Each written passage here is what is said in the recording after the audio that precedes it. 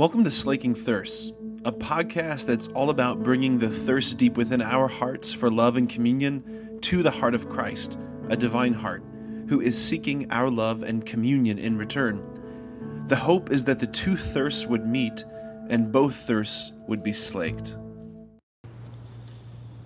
So an interesting thing about the church's liturgical law is that it specifies that a priest must give a homily on Sundays. You have to have a homily on Sundays, but it doesn't specify that for daily Mass.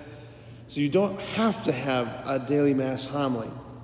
And I was thinking about that earlier this week when I was looking at this gospel going, what am I going to add to that?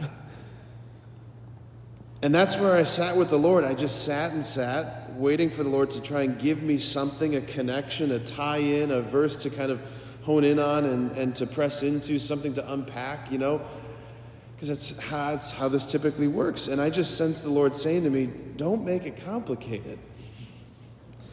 It's just very simple. I felt him saying, just let them hear it again. These verses from Matthew's gospel, they are very simple, but not simple to live. It's very clear what he's saying. It's unambiguous.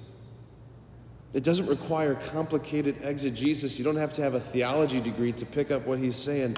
Jesus was clear 2,000 years ago, and he was clear with me what he was saying earlier this week when he just said, just read it again. So that's what I'm going to do.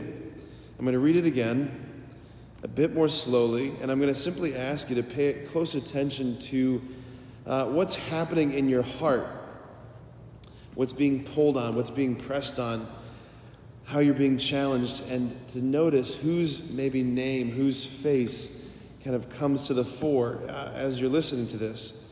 Is there a person or a group of people? I just want to let the Holy Spirit do the preaching this morning in the silence of our hearts. So if it's helpful for you to close your eyes, you're welcome to close your eyes if you're comfortable with that, to hear it again, to receive it more deeply.